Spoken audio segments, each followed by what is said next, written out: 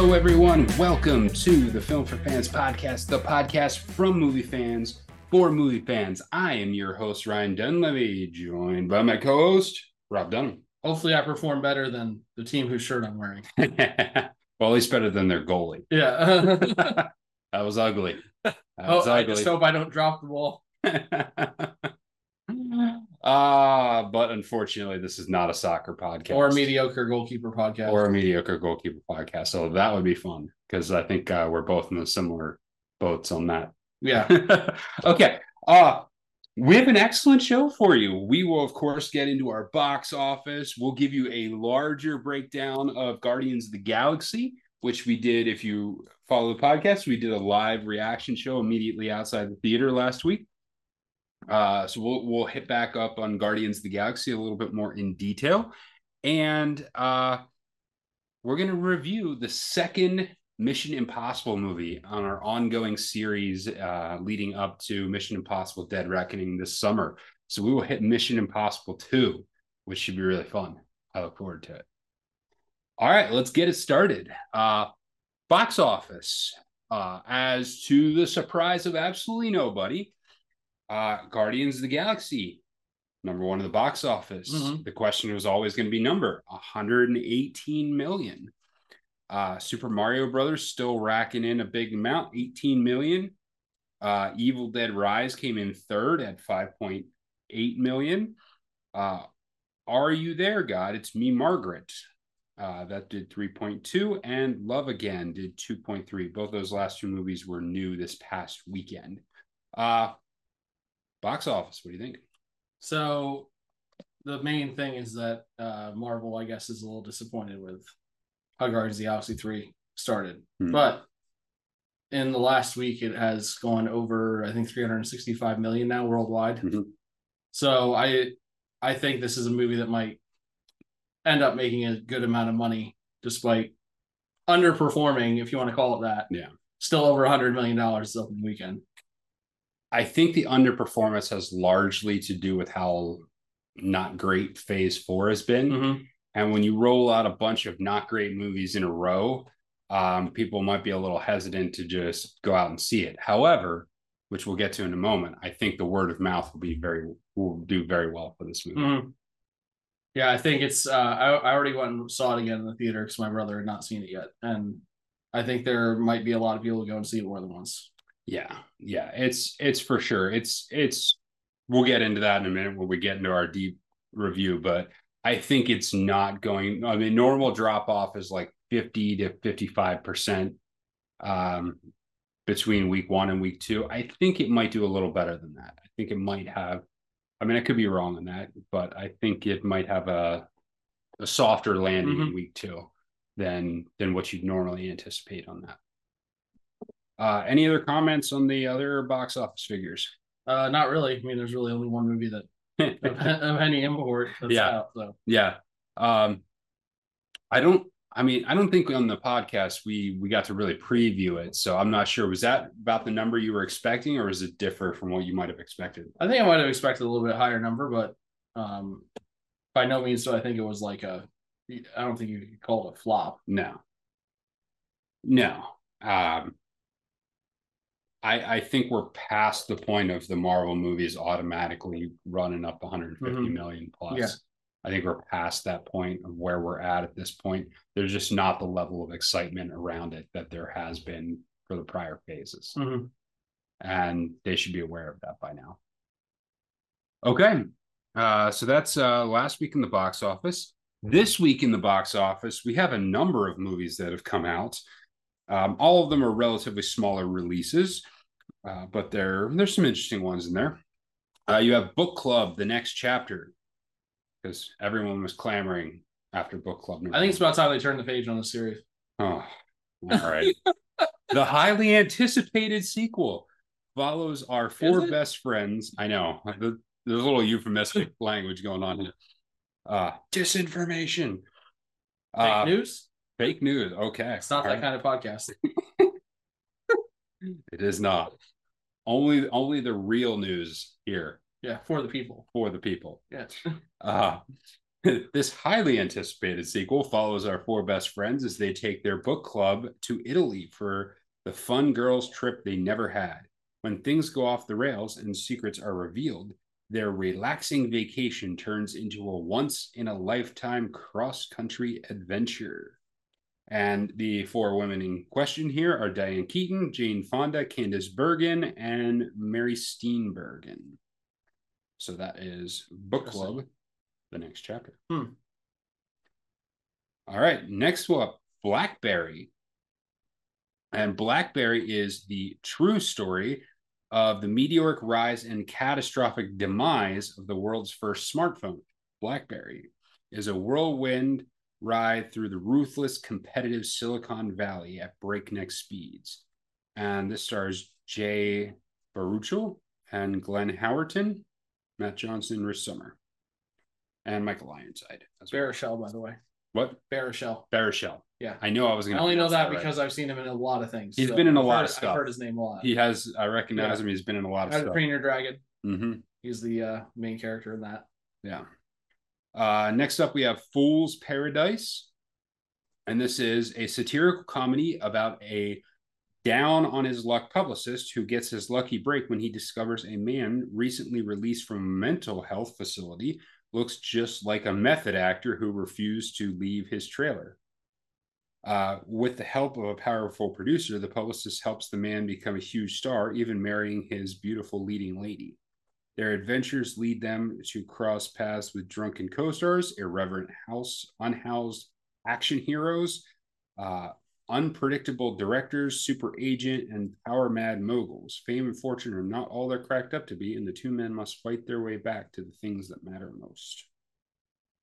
So this has Charlie Day, Ken Jeong, Kate Beckinsale, Adrian Brody, Jason Sudeikis, Edie Falco, Jason Bateman, Common, Ray Liotta, John Malkovich. That's quite the cast. Yeah. For a movie that I've literally never heard of until this week. A little bit confusing to me that the Shia LaBeouf autobiographical documentary does not include Shia LaBeouf in the cast. No, he's in there. He's just the guy stuck in the trailer, refusing to come out. Okay. Agreed. Yeah. Shia LaBeouf. It immediately reminded. Oh, what was that? That Eddie Murphy and what's his name? Martin, or not Martin Short. Steve Martin movie. Boomerang. What was it? I forget the one where the actor refuses to work in their movie, so they hire the guy who looks like Eddie Murphy. Yeah, I know what movie you're talking about. Yeah. I can't remember the title. Yeah. Anyway, next up, Hypnotic. And Hypnotic is a movie that says, determined to find his missing daughter, Austin detective Danny Rourke finds himself spiraling down a rabbit hole investigating a series of mind-bending crimes where he will ultimately call into question his most basic assumptions about everything and everyone in his world. Aided by Diane Cruz, a gifted psychic, Rourke simultaneously pursues and is pursued by a lethal specter, the one man he believes holds the key to finding the missing girl, only to discover more than what he's bargained for. And this is Ben Affleck and Alice Braga. So that's Hypnotic. You have Knights of the Zodiac, which looks interesting, but I've never heard of it. Based on the international anime sensation, Knights of the Zodiac brings the Saint Seiya saga to the big screen in a live action for the first time. Seiyu is a headstrong street teen spending his time fighting for cash while searches for his abducted sister. When one of his fights unwittingly taps into mystical powers he never knew he had, Seiya finds himself thrust into a world of warring saints, ancient magical training, and reincarnated goddess who needs his protection. Okay, so this is an anime movie. So that's why I hadn't heard of it. All right. And there is Rally Road Racer.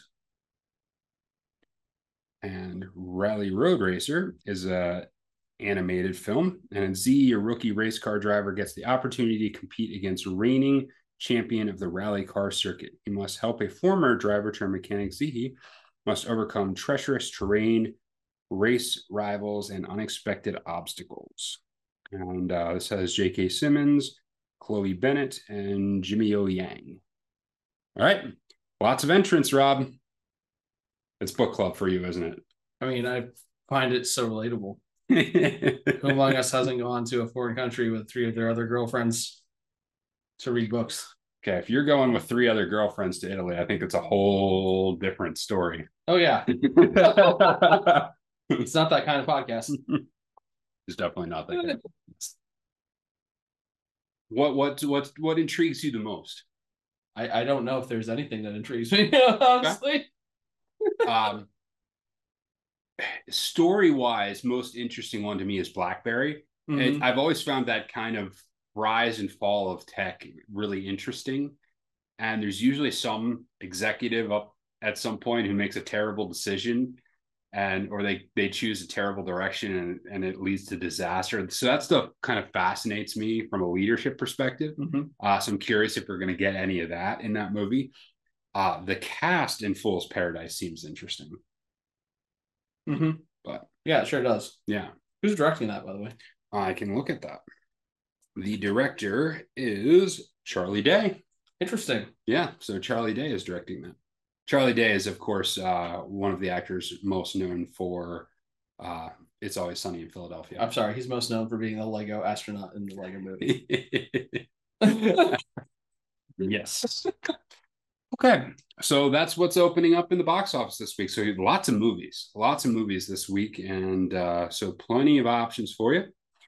We just want to hit on a couple of quick stories, one of which is trailers. We got a couple of trailers this week. If you saw Guardians of the Galaxy, you got updated trailers for Dune Part 2 and for Oppenheimer. We both have watched both of them. Yeah, what's interesting is I saw the Dune Part 2 trailer, the one showing I went to, and the Oppenheimer trailer, the other showing I went to. Interesting. They were not in both. I had both of them at the show that I went to. Yeah. Okay. All right. So let's start with Dune 2. What did you make of the Dune 2 trailer? It looks like more of the amazing, breathtaking, expansive scenery that we saw in the first one. And I mean, I loved everything about the first one, obviously. It was my favorite movie of the year. Yeah. So I'm not worried about being disappointed by this movie. I just think it's just going to be amazing. Yeah. So. Yeah, and now we get more of the story. We get more of the story unfolding. A lot of the first movie was introductions and world building, and now we get more into the story for Dune Part 2, and you can get a sense of that right away from the trailers and the direction it's going to take. Basically, to me, this trailer is just like wetting your whistle for what's to come. Like, I don't think everyone's looking for surprises here. It's just a case of like, oh, okay, no, we definitely need to see this movie. It's definitely going to be awesome. Looking forward to it. Oppenheimer. What'd you make of that trailer? I mean, I've obviously been excited about this movie since I heard it was going to come out. So there's not much that could excite me more about the movie. I'm ready for it to be here. I'm just ready to see what his take on all this was. I am fascinated to find out what the framework for this movie is going to be. Because even in Dunkirk, which is a fairly straightforward historical movie, he still messed with time, and he still had an interesting narrative structure that he went with. And so I'm really, really curious to see what he's going to do with this. I can't wait. It's going to be amazing. All right, so let's move on to our discussion, and we have 2 discussion items for you today. The first discussion item is, of course, let's do a full breakdown of Guardians of the Galaxy. We gave you some of our initial thoughts on our live instant reaction podcast last week, and now we'll give you a full breakdown.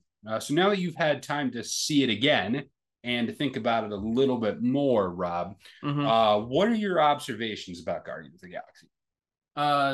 I think that it is everything, and I said this in the reaction podcast, that it's everything that the first 2 were. That it's funny, it's got soul, it's got a crazy off the walls plot that would make no sense if you tried to explain to someone. And as I was thinking about it more and more, the thing that makes Guardians of the Galaxy as a series and this movie stick out, we've talked about the overload sometimes when it comes to Marvel, content, especially if you're trying to keep up with all the TV shows and all the movies. Yeah. My brother even mentioned this when we went to see movies. He's like, I haven't really been watching everything that comes out because there's so much I can't keep up anymore. That Guardians of the Galaxy is its own thing. Mm-hmm.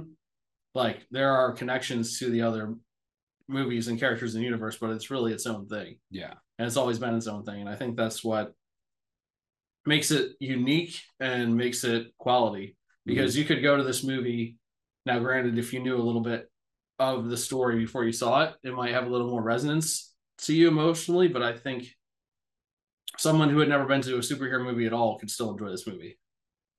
And you can't really say that about a large majority of the movies that Marvel or DC put out. Yeah. Yeah, it's true.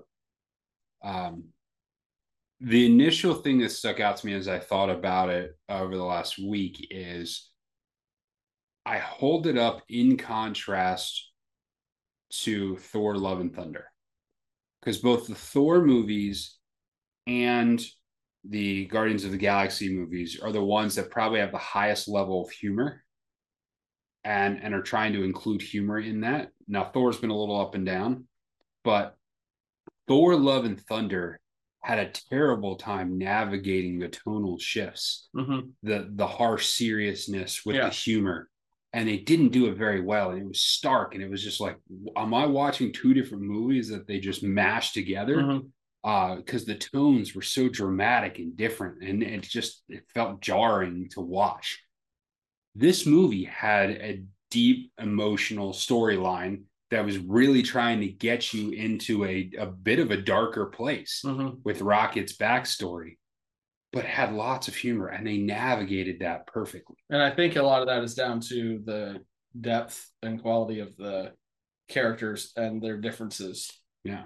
I mean, with Thor, you're relying a lot on Thor. But with the Guardians of the Galaxy, each one of those characters has their own personality and their own idiosyncrasies and their own things they bring to the team. When you have that interaction, it leads to more of a natural emotional reaction. I think when I don't know if we want to say spoiler alert. I mean, we're talking about the movie now. Spoiler alert. Spoiler alert. When Rocket dies, like the reaction from Star-Lord, Peter Quill, seems very authentic. It didn't seem cheap. It didn't seem put in there just to be there. It seemed like this is how he would actually react. You know, and I felt like that across the board, that all of the emotions and the reactions were authentic to the characters. Yeah. And you don't build that expectation or that understanding without going through, like, that's two whole movies they had, and then the other appearances they made. It's all built into this. Yeah. And it feels very much like these characters are acting the way they're supposed to act and they would act. I hadn't thought about that angle of why that worked better there than it did in Thor, but I like it. I think there's some validity to that. I also want to say, I just think James Gunn did masterfully on this, as opposed to where Waititi, I don't know what happened. He's such a good director. I don't know exactly what happened. Sometimes you hear stories later about the studio interfering, or they're having a hard time pulling the different elements of the script together or something like that. But Gunn knew how to navigate that and just struck the right tonal balance at every moment appropriately. And being able to weave that in, that heartfelt story in amongst all of the tremendous humor, really, really worked well. And I was glad to see it. What else? Anything else that worked for you? I think the other side of that, we talk about the directing, but I think the writing is just better. Yeah. In Guardians of the Galaxy than Thor, and really, I think the only writing that I've seen in a superhero movie you could compare it to probably would be the Spider-Man movies, the new Spider-Man movies with Tom Holland. Yeah. Are the only other series I can think of that has similar quality and ability to tonally shift. Yeah. Like this movie does. And it helps that, like I said, you have such a wide array of characters who are all very different from each other. Yeah. Yeah, and with any of the ensemble casts, the chemistry between the cast has to be there. And as it was in the first two, it's absolutely right there again in this one. And their understanding of the characters and like you're saying, them being able to use the characters in ways that absolutely make sense for the characters really works well. I think for them, for sure. Anything that doesn't work for you, or anything you didn't like about it? I can't really pinpoint anything that I disliked about this movie, honestly, if I think about it. I can't say this is. I don't like it. There's one thing I don't like, but I don't know that I don't like it in terms. It doesn't affect my ability to enjoy the movie. It just, I mentioned this when we did our live reaction, is it's an ending movie without endings. Mm-hmm. And that's I think the biggest thing with it. It's an ending movie with no endings. It's very clear that this is their ending for this group of people working together, but they really can't end it. Yeah. Like there's not really an end. They just kind of go their separate ways, but they're like the emotional weight that they're building up to then doesn't quite pay off in the same way as if there were ended up being actual real big consequences as a result. So I think you lose a little bit of the tension and the emotion they create super well through the vast majority of the movie, because they didn't feel like they could adequately wrap up these characters and these storylines, which I think goes into the larger picture of MCU and where this movie sits in MCU.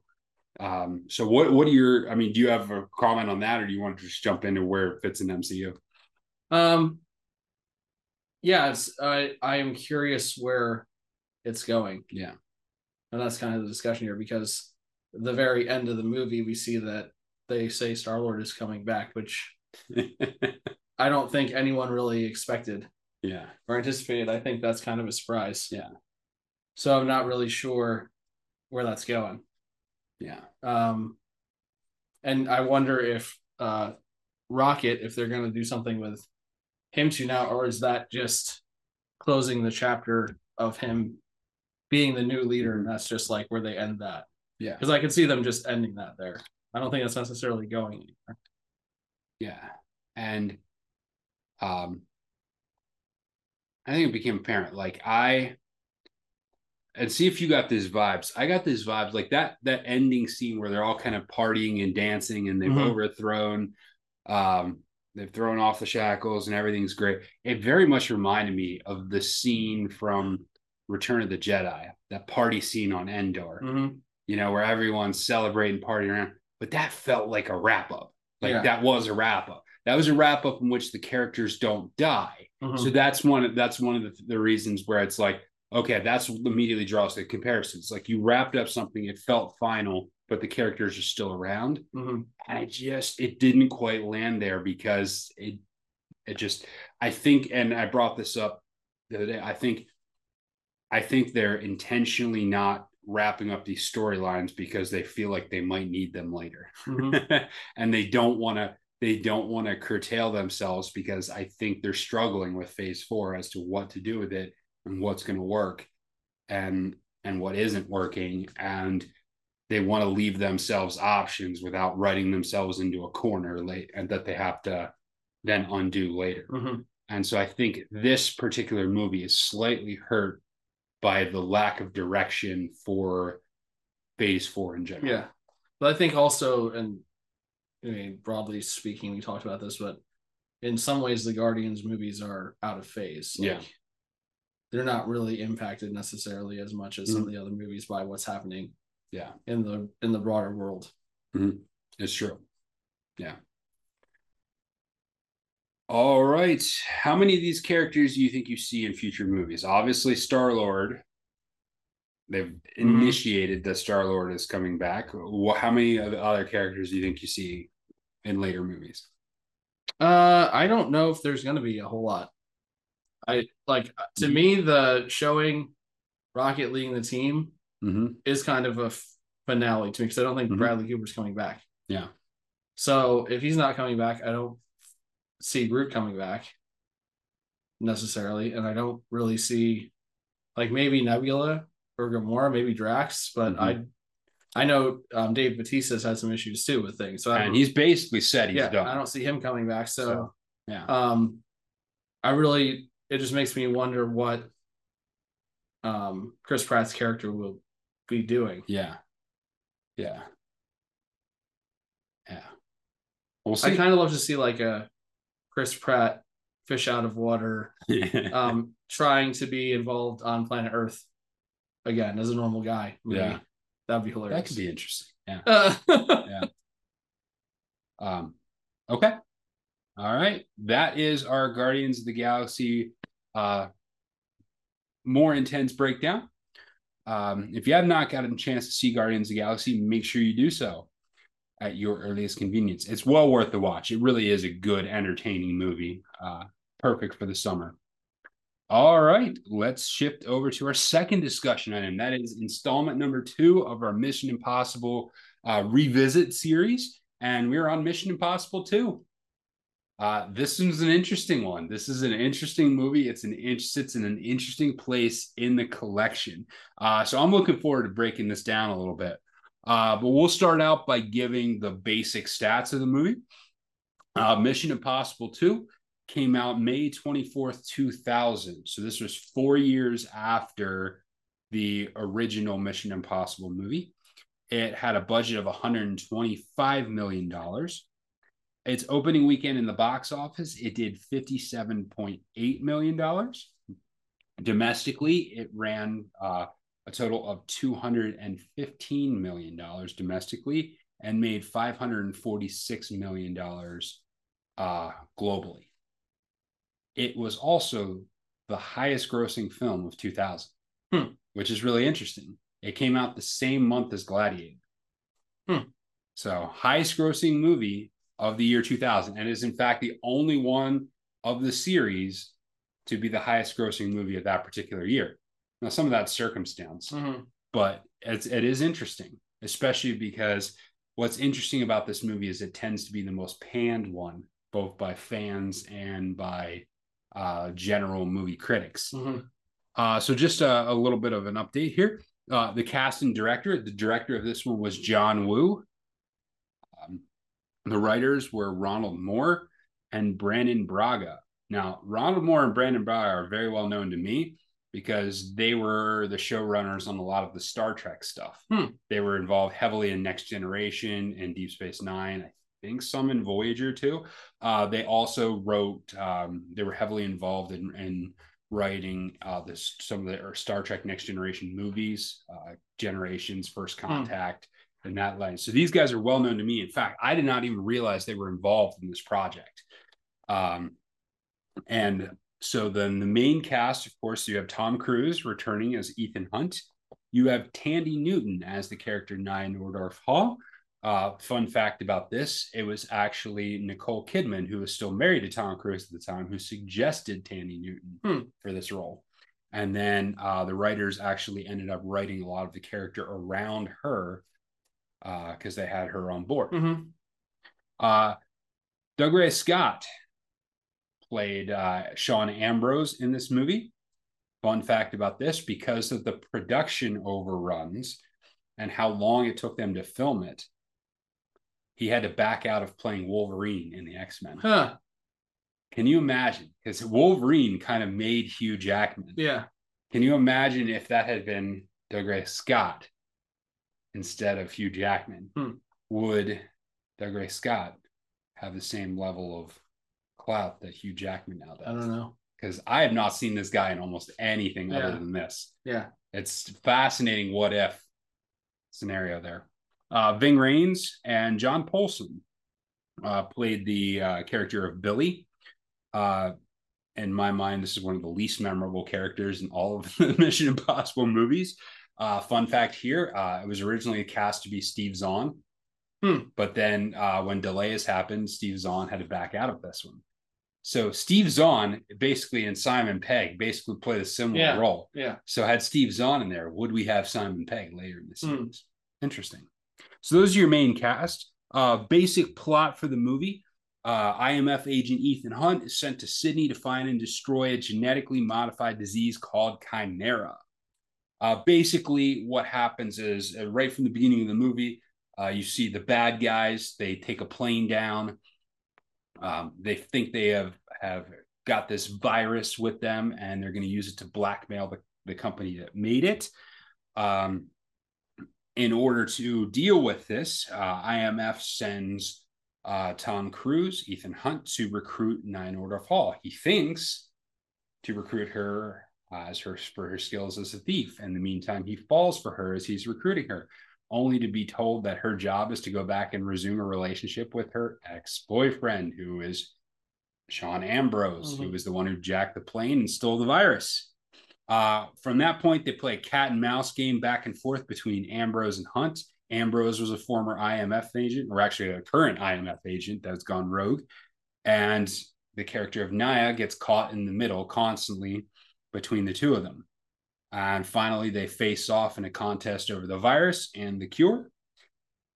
And the plot line for Naya's character and the plot line for this movie is loosely based on the Hitchcock film Notorious, which actually, at one point, right after the movie came out, there was a column from the LA Times where they were basically calling him out for it. And then the guy who came in and finished up the screenplay wrote back and disputed all of it. But there's no doubt, like they admit that they based some of it off the Hitchcock film Notorious.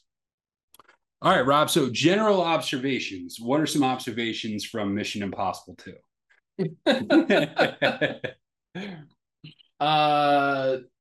So this is not really a word, but I've heard it used to describe certain soccer performances in the past. So to me, Mission Impossible 2 is an absolute disaster class of a movie. All right, that's going to need more explanation. We got to unpack that. Yeah, I mean, there just seems a whole lot in the movie that's ham-fisted to me.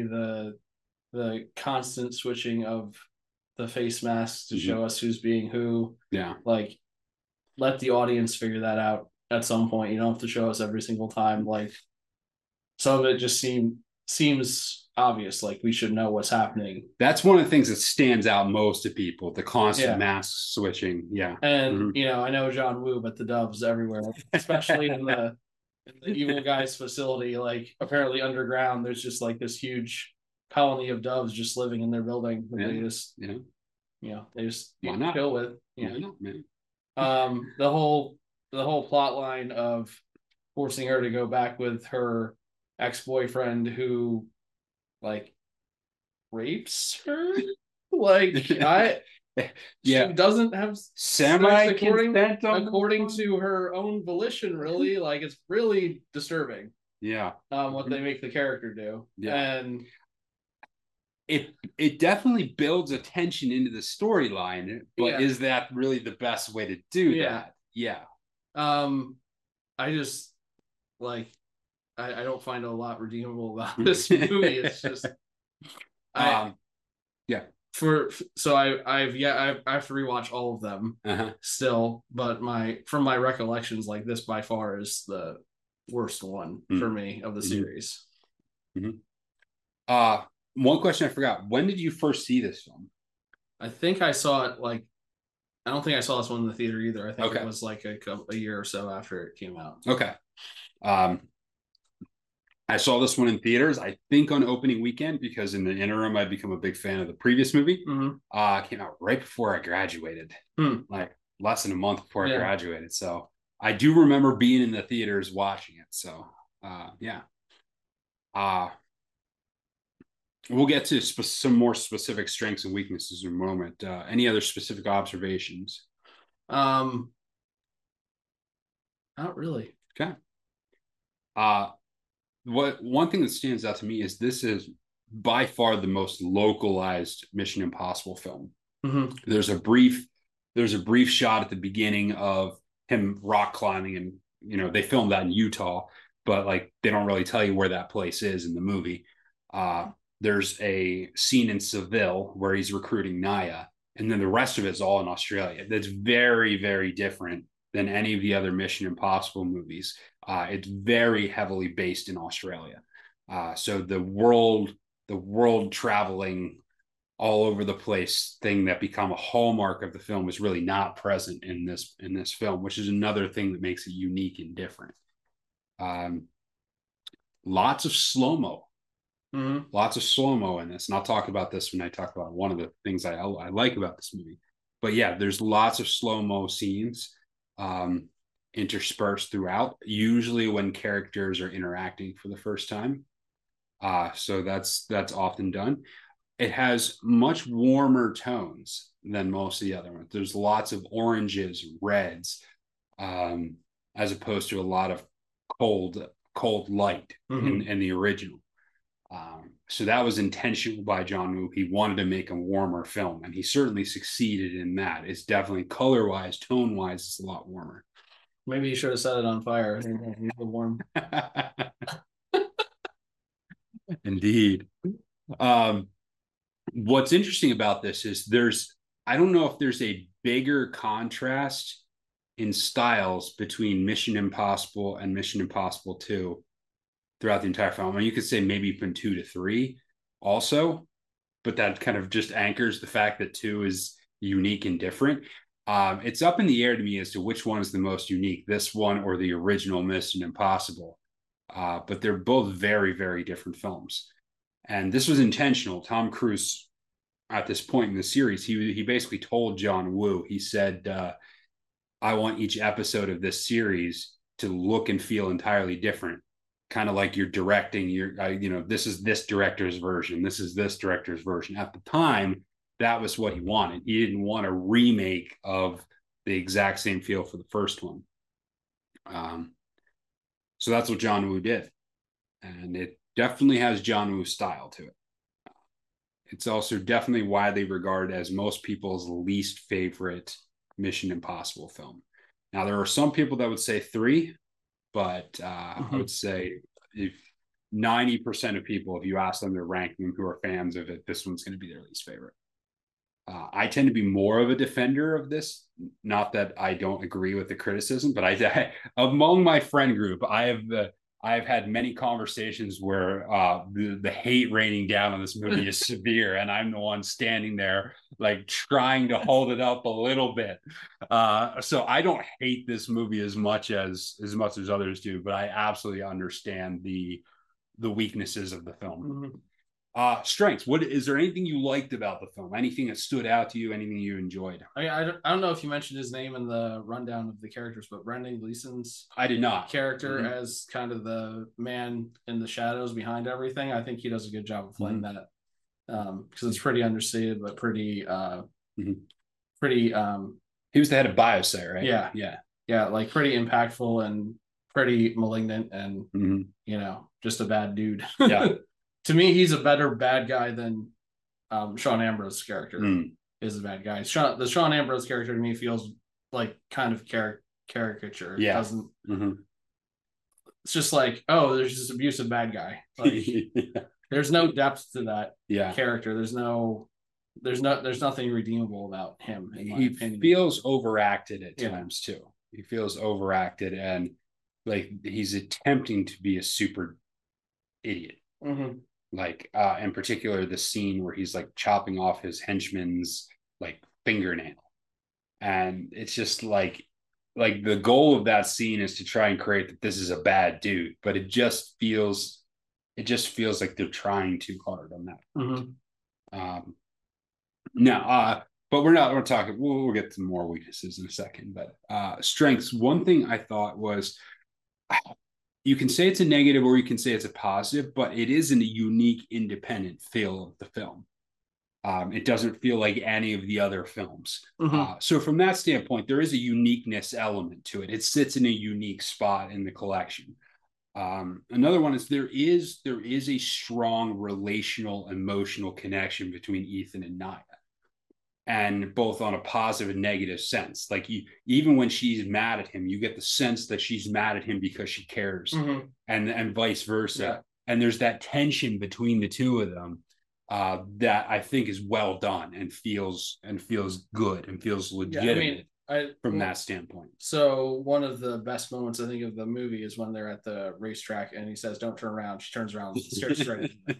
Yeah, and that really encapsulates the the back and forth between them and the high level of emotion, because they're both not happy with the situation as it is, and wish it could be different. But if you're really that person and you're that invested in caring about the person's well-being, like, would you really go so far as to let them do what they're doing? I don't know. It's tough, and they do milk a lot of tension out of that, and it is a tension running storyline throughout as to the mission needs to succeed, but I don't like it. This is in here, but it's this. So it works from an emotion and tension standpoint. It's just uncomfortable, and probably is supposed to be uncomfortable. I do like the opening. I think the opening is a classic Mission Impossible opening, full of action. And I like that juxtaposition where you go from plane crash to Ethan hanging out on the side of a mountain. It's like you just know, like, right from the first 5 minutes, you're into it. You're into a Mission Impossible movie. That sequence probably feels most like Mission Impossible as anything in the movie does. The soundtrack is really good. It's very, very early 2000s soundtrack. They redid the anthem with Limp Bizkit, who was, of course, massive in the late 90s, early 2000s. Also, the appearance of a song written for the movie by Metallica, which I have a fun fact about that later. And of course, Sydney. I like Sydney. Sydney is a cool looking city, and it's one of the first movies in the modern era to really feature Sydney. There's a bunch of movies that were shot in Sydney that use it as like generic city or something like that, but it really does. It features Sydney, and this is kind of, I don't know if the right word is the height of Sydney, but this was the scene. This movie came out the same year the Olympics were held in Sydney, so this was like Sydney in its full preparation for the world to come see it in the city. So it was a great time to have a movie come out set in Sydney. All right, more weaknesses. I mean, I elucidated many of them. Yeah. Already. Yeah. So I think that much like Drax in the new Guardians of the Galaxy movie, Ethan Hunt in this movie definitely believes that it's not a trap when it's Face Off. Also, that's a John Woo reference to Face Off. Yep. Probably American audiences just know that as his signature movie there. But like this, I mean, the whole movie is really like spy versus spy. Like, it's just guy against guy. Yeah. If you boil it down to its bare bones. And I just, like I said, with the character of Sean Ambrose being so one-dimensional, it's really, really hard to get a lot of emotional weight or to care. Like, when he dies, you're just like, okay. Yeah. Like, he was going to die. Okay. Yeah. Like, there's nothing, like, you're not like, oh no, they shouldn't have done that. Like, you're rooting for him to get like destroyed, like annihilated at that point. So when you have such a black and white movie like that, it's hard to be engaging, I think. Yeah. And I think that's where it really struggles. I think that's my main criticism of it would be that the way they wrote it, there's just not a lot to care about. Yeah. It may look nice. Like, there are some cool sets. I do think they use Sydney well. I think there are some very good background characters, but just when you break it down to its bare elements, I don't think there's a strong enough movie there. Yeah. I actually like a lot of the cinematography on this one. And I forgot to say this in, well, no, I'll get that coming up. There's a lot of good cinematography about this. The two things that people often point to why they don't like this movie, obviously the bad guy character, the mask changing, and especially the flippant way in which they do it. The other movies all have similar elements, but they manage to do it in such a way that brings the audience along. This one always felt like they're just throwing it in there. They're just thrown away. It just feels so forced, and it feels so flippant, as it were. And the last thing is plot holes. There's a bunch of storylines that don't seem to connect, or things that don't make a ton of sense. I mean, you can get a general sense of the story. It's obvious they're there, but I've looked into this, and I've done some more research into this as to what went wrong on this film. And it's really fascinating. John Woo's original version of this film was 3 hours and 30 minutes. Wow. 3 hours and 30 minutes. That doesn't work. No. That doesn't work at all. Also, the original cut got a rated R. So they were really struggling in post-production on this. They started doing on this film what they ended up doing on a lot of the other films, just better, in which they have an idea of what the action sequences are going to be, and then they write a storyline around what the action sequences are going to be. But it just really, really wasn't working on this film. And they were writing and rewriting stuff all the way up until May of 2000. And they brought in another editor, Stuart Baird.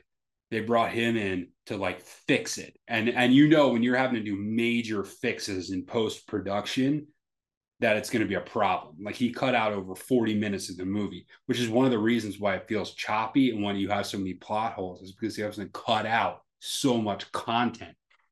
So he managed to cut it out to get it to a length that made a little bit more sense. He cut out some of the violent action sequences where that ended up allowing it to be rated R. So he cut that down so they could get a PG-13 rating. And one of the twists he did was he really emphasized the romantic attachment between Naya and Ethan. That was not nearly as prominent in Woo's original cut. So there was a lot of kind of disaster in trying to fix it at literally the last possible moment. So I think a lot of what can be termed as issues on this film have to do with all of the production issues. And the fact that I think while John Woo is a good director, I don't think he had any, like, he doesn't really make PG-13 movies to that point. And he really wasn't, it seemed like he didn't know how to make the movie properly. And so then there was a lot of fixes that had to come in later. So interesting. Memorable scenes. What of the film they have, what sticks out to you as memorable? So I actually referenced it when I talked about them meeting at the racetrack, but I think the whole racetrack sequence in general, maybe it's memorable to me because it's so understated, like it's just so normal, as opposed to the rest of the movie, which is kind of just completely off the rails. That the sleight of hand, the stealing of the stuff from Sean Ambrose character in that moment, it's more cloak and dagger spy stuff, which later movies in the series would go on to do even better. So I think you're getting kind of like a preview of some of the things that are to come in Mission Impossible. Down the road. And I think that's probably like the best written section of the movie. So for me, that's like the most memorable. Like there are a lot of scenes that I remember, but I wouldn't say that I remember them for good reasons. No, I think you're right. From a writing standpoint, I think that scene has the strongest writing in it. The scene that stands out to me is the Seville scene when he's recruiting Naya, because I think it's the most beautifully shot scene. You have that, you have the flamenco dancers, you have the flamenco music in the background, and you have like the scene, and this is where he does a great job with the slow-mo, is it slows down. You see the flamenco dancer's dress kind of filter over half the screen, and you see Ethan's face as he looks across the room, and then it pans around, and then you see Naya's face and the dress come around that side, and it's in slow motion. You see them make eye contact with each other, and then it just snaps back into the action sequence.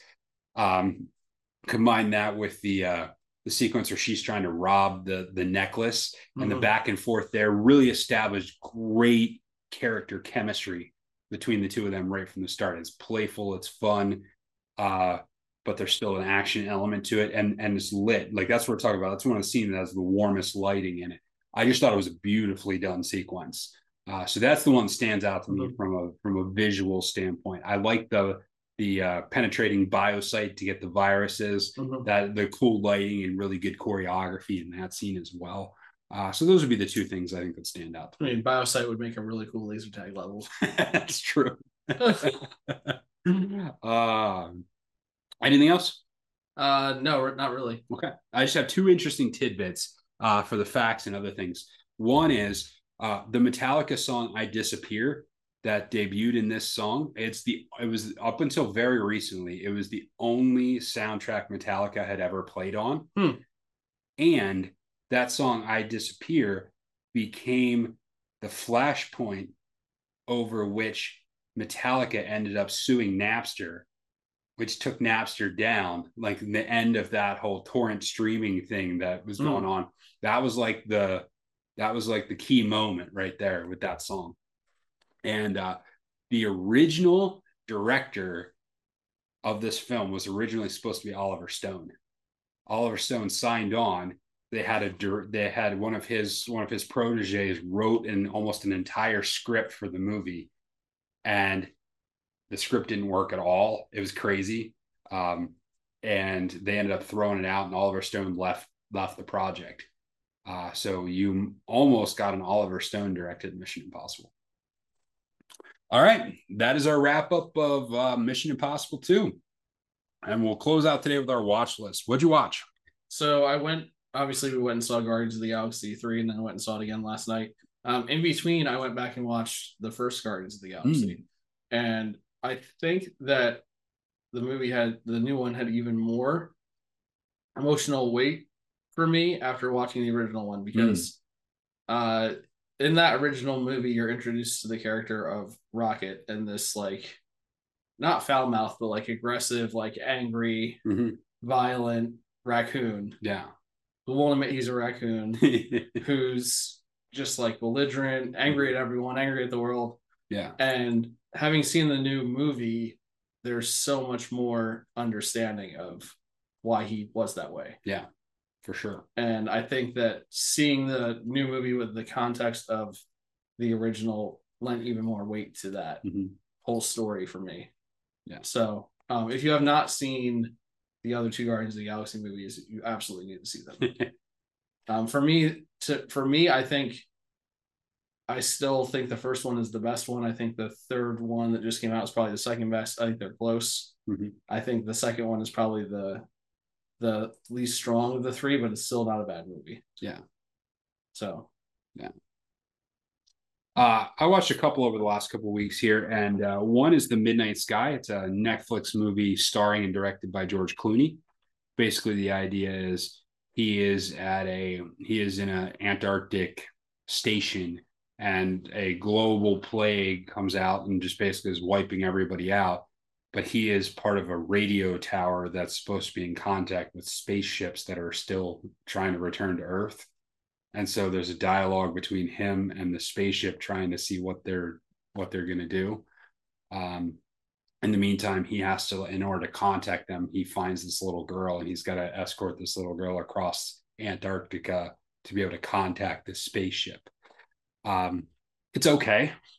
I think the biggest issue for me with the movie was there's not a lot of chemistry between him and the kid.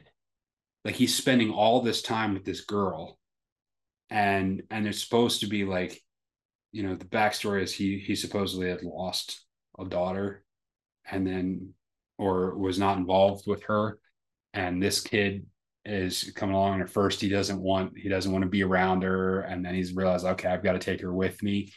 But there's just not a lot of chemistry, and it's the second movie along with Mercury Rising I've watched recently where there's supposed to be chemistry between a kid and an adult actor, a well-known actor. In that case, it was Bruce Willis, that just didn't get off the ground. And so that's multiple movies I've seen recently where the chemistry between the kid actor and the famous actor didn't work. And I contrast that with a movie like Jurassic Park that had a very similar storyline, where Sam Neill's character doesn't like kids, doesn't want to be around kids, and then finds himself alone with the kids in a survival situation, which is what those other two movies had. But it worked so well. And you see the bond form between him and those kids. And it's just curious to me as to why that sometimes works and why it doesn't. How much of that's the actors, how much that's the writing. I'm just curious about that. So, saw that one. So Flatliners, the 2017 version of Flatliners. Interesting movie. I like the final points are about like the moral of the story is like, okay, the stuff you have unresolved in your past will come back to get you if you don't resolve it. And your life is so much better if you're willing to go take the responsibility for it and make amends. They don't connect it whatsoever with the act of flatlining. Like they're just like they miss the whole section of how does this connect with this? It just doesn't. So yeah, so that's what I watched. Nice. All right. You got anything else? I don't. Okay. That is the show. Thank you for watching Film for Fans. And make sure you check out filmforfans.com. I know I've been lazy, but in the next day or so, the first review, the written review of Mission Impossible, will be up on the website in the next day or so. And very soon after, we'll get the one up for Mission Impossible 2. So make sure you check out filmforfans.com. Like, share, tell your friends, all that good stuff. And until next time, enjoy the movies.